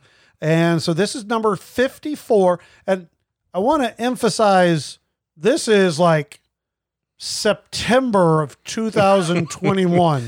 Yeah, all these games have been pushed back. Yeah, this is much different, I'm sure. So if you're like, wait a minute, this is not, this is as of, September of last year, and we're just going off of that so that we don't, because obviously otherwise it's moving around. I mean, yeah, we talk about Arc Nova 5 times. Exactly, yeah. Okay, so number 54 is Azul. Nice. I mean, solid game. It's a good little abstract game. Yep. And of all, because I think I've played all of, or I haven't played the latest one, whatever, the Queen's Garden. Yeah, I haven't played that one. I played all the other ones. And honestly, I do like the other ones, but I've gotten rid of them all and just kept regular Azul. Huh? Yeah. I think I like the Summer Pavilion one the best. That's and I would say that is my favorite. So, but honestly, if you're going to play that game, I'm playing it with new people usually, or like it's more of a gateway game, so I just play the original. I have Summer Pavilion and I have the regular Azul, and I really like what it does. I can get it out. It's really snappy, so quick and easy to teach. The only thing that people get tripped up on for maybe 5 seconds is the scoring, but it's a great little game. And if I was just going by influence and like how beautiful the design is, I'd probably give it a 5, but I'm going to give it a 4. For my rating of it. Yeah, I'm right there with a 4. Yeah, I would say the same thing. All right, next is number 53, The Lost Ruins of Arnak. I've only played this once, and it was online, and it was fine. This is another one that I don't necessarily get all the hype around, except that the year that it came out, there wasn't that much in that year. But it's not a bad game. It's a good, solid little game. It's by Min and Elwin and CGE Games, and I've played it a couple times now, and I have the expansion, but haven't gotten to play with it. I suspect I'm going to like it a lot more with the expansion. My family likes deck builders, though. This is sort of the deck builder and worker placement hybrid. And I like what it does. It moves pretty quick, in my opinion. It seemed like at first that research track is really where it's at. But I think you now need to kind of subdue the beasts enough and kind of manage that as well as move up the track. You kind of have to pick and choose your spots. But I do like the expansion that it provides different abilities and different player decks. I like that idea. So I put it at a 4 right now, and with the possibility of it moving up if I like the expansion enough. I played it once, and I actually, after the expansion had come out with the player powers and different things, and I played with it all just because I figured it might be the only time I played with it. Very average to me. I didn't find anything to be all that spectacular. It was just okay for me. So I'd be at a 3. I'm probably going to say a 2 for me. It is not a game that I'm like, ooh, I want to play again ever. I just wasn't miserable playing it, but I just didn't find it to be all that exciting. So one thing that I would say, if people are looking at it though, is that it is not a traditional deck builder in that you're not going to get through your deck that many times in that game. And the one cool thing is when you buy cards, you're often getting to put them into your on the top of your deck, and sometimes when you buy a card you can play it immediately depending on what kind of card it is, but it doesn't feel like a traditional deck builder, so that takes some getting used to if that's what you were looking for. All right, number 52 is Mr. Rosenberg and Le Havre. Well, this is absolutely my number one Rosenberg game. I enjoy the puzzle of this. I am one of the maybe odd people. I like it at 2-player, and that's probably just because I played it with my wife like 50 times at 2-player. I wouldn't even know how to play the game at like 4 or 5 players. I'd be like, what the heck is going on? I get one action this round. But I just think it's a fun game. It's definitely one of those games where, oh man, do I want to come and get all this great stuff over here? Do I want to come over here? Do I want to buy this building and do this? It's just all good stuff going on.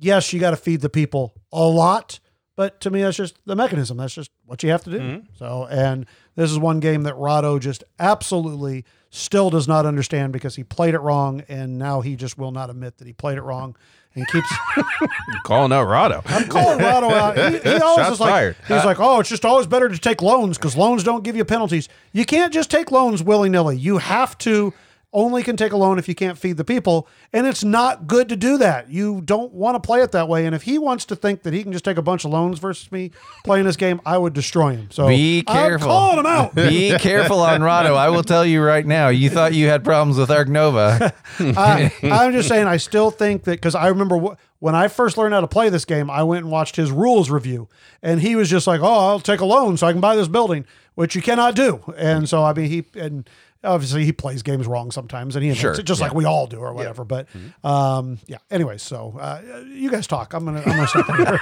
before I get us all in trouble. It's a good game. This is one where if we ever do the draft of games that you got rid of and then repurchase, this could be on my list because I definitely played it probably too early in my little board gaming career. Taught Jessica, she hated it, but yes, I've come around on it, played the app a bunch, and then repurchased it. Nice. So. Rosenberg, there's just a lot of games that I really like of his. If it's a big box game of his, unless it's a reiteration like Reykjavik was of At the Gates of Loyang, I'm probably gonna want to get it. He does some interesting things for me, and this is no different. It's not my favorite because Agricola is my favorite. Maybe if I got more plays of it, it would be. But it's a little bit of a longer game too, the way that you build your engine. But it's a very good game. I'd probably give it 4 or 5. I'm not sure. More plays would be needed probably to give it a 5, but it's a good game. Very solid 5 for me. I mean, probably this was close to my top 10 a few years ago, back when, so it's probably it's a 6 Euro game, I would say. I was going to say, when you liked Euros, you'd put it higher. Yeah, when I liked Euros, yeah. High 4 for me. All right. Next is number 51, Star Wars Imperial Assault. Richie, tell us how much you love the theme in this game. I did purchase this game. Whoa. And I just messed around with it a little bit, but never ended up, I just could not get a group together to play through it. So it did end up leaving the collection, but I like the idea behind it. The theme is probably the worst part of it for me, but. Wow. Ouch. Isn't this kind of Star Wars? Isn't this Descent? It's like Descent, basically? yeah. Okay. Yep. I say that not playing Descent or Star Wars. It is like that in that you need to have an overlord. My plays didn't go well because I played with some, kind of newer board gamers, and I was kind of the evil overlord, basically knowing what the Empire was going to do. And it was his husband and wife, and they almost came to blows over it. Just like, you're going to do that? Oh, look, the door shut on us. Are you happy now? It's just pretty funny. Oh, it's hilarious. Yeah. Chad caused a divorce. I have never played it. I like Star Wars, but it's not my style of game, so I've never even thought about playing it. Well, Chad, what's your rating? I'm not going to rate it because I never really got a proper play. I will say it's probably a 3, maybe a 2 or a 3, because I sold it, and I'd more be interested in painting it at this point now than playing it. It's a dead game now too, right? Yeah, I don't think that they've I don't think they've updated the app or anything like that. So, and finally, number 50, Clans of Caledonia. Great game. That's on my 50 for 50 or whatever I'm doing. Yeah, whatever you're doing. Amazing. I've come to appreciate it more. As I have always said, for me, this is my number one of this type of game. I mean, I love Gaia Project, but Clans is still just my favorite when it comes to this type of game. I love early on, you're getting the contracts and they give you money and then they're free, but then they start costing, and just trying to, figure out that strategy of how to get your engine running and get those goods. It's just so well done. I mean, especially for a first-time designer. Yeah. I'm ready for the expansion. Yeah. And I would just want more clans. Yeah. If honestly. anything. I don't honestly, need the game else. is probably just perfect. Yeah. Just some more clans would actually be really good. So, it's all Scottish. Maybe the expansion, Clef could do some consulting. There could be German cowboys on that one. I think that would be good. You can do, if they put it up on Kickstarter, you can do the voiceover. Yes, right. If they call me, I'll do it. This is absolutely same thing as Le Havre. This is a solid 5, and Euro-wise, this is a 6 for me. So just as a straight Euro game, absolutely. We have a separate scale for Euro games. I've decided I that. thought you would have given it a 6, just even on the normal scale. Yeah, you know what? Never mind. It's a solid 6. It's 100% a 6. It's 6 no matter what. Throw that other part out. I want it all edited out. No. Do I get your word? No, you don't have my word. Sometimes his editing power is too much, Chad. Too much. Yeah. But I never want to edit, so it's okay. I bet his neck gets tired from how much he shakes his head when he's editing. Oh, God. Yes, it depends on the episode. I'm assuming that whole part about Ben and the Manscaped part just got cut, so that. Yeah, they'll probably cut. Maybe it might be at the end. Maybe it's at the end. I don't know. All right. No, but not this part about Clef getting the new nickname. Oh, no, that will definitely Yeah, be there. he's going to get a new nickname. I'll probably bump the audio so that it's a little louder. Yeah. Yeah. And his new nickname should be on there too. His new nickname, Smooth Nuggets. So this is at the end now. This is going to be like 20 minutes at the end. All right. Richie, what do you give this game? I'd give it a 5. I love it, and I just hope the expansion comes someday. I feel like I'm crazy, but I mean, I would always rather play Gaia Project, but I will give it a 5. I'm coming around to it more and more. Nice. Well, that brings us to the end. This is the end. Hopefully y'all got something out of it. Punch Bunch, it's a crazy world out there. Please take care of yourselves and take care of each other. All right, everyone. Have a good night. Thanks for listening. Punchboard Paradise would like to thank our loyal listeners as well as the publishers and designers that have provided review copies. You can find us at punchboardparadise@gmail.com. You can find us on Twitter at Punchboarders. We are on Instagram at Punchboard Paradise and Facebook at Punchboard Paradise.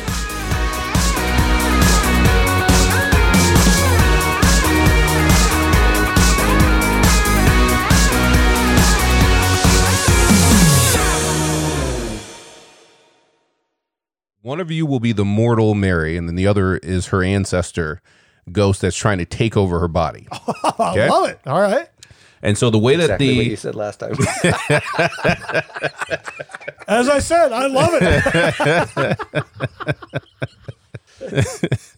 That was your exact same reaction. Hey, you're consistent, though. Yeah, that's key. I love it. I don't remember it, but I love it.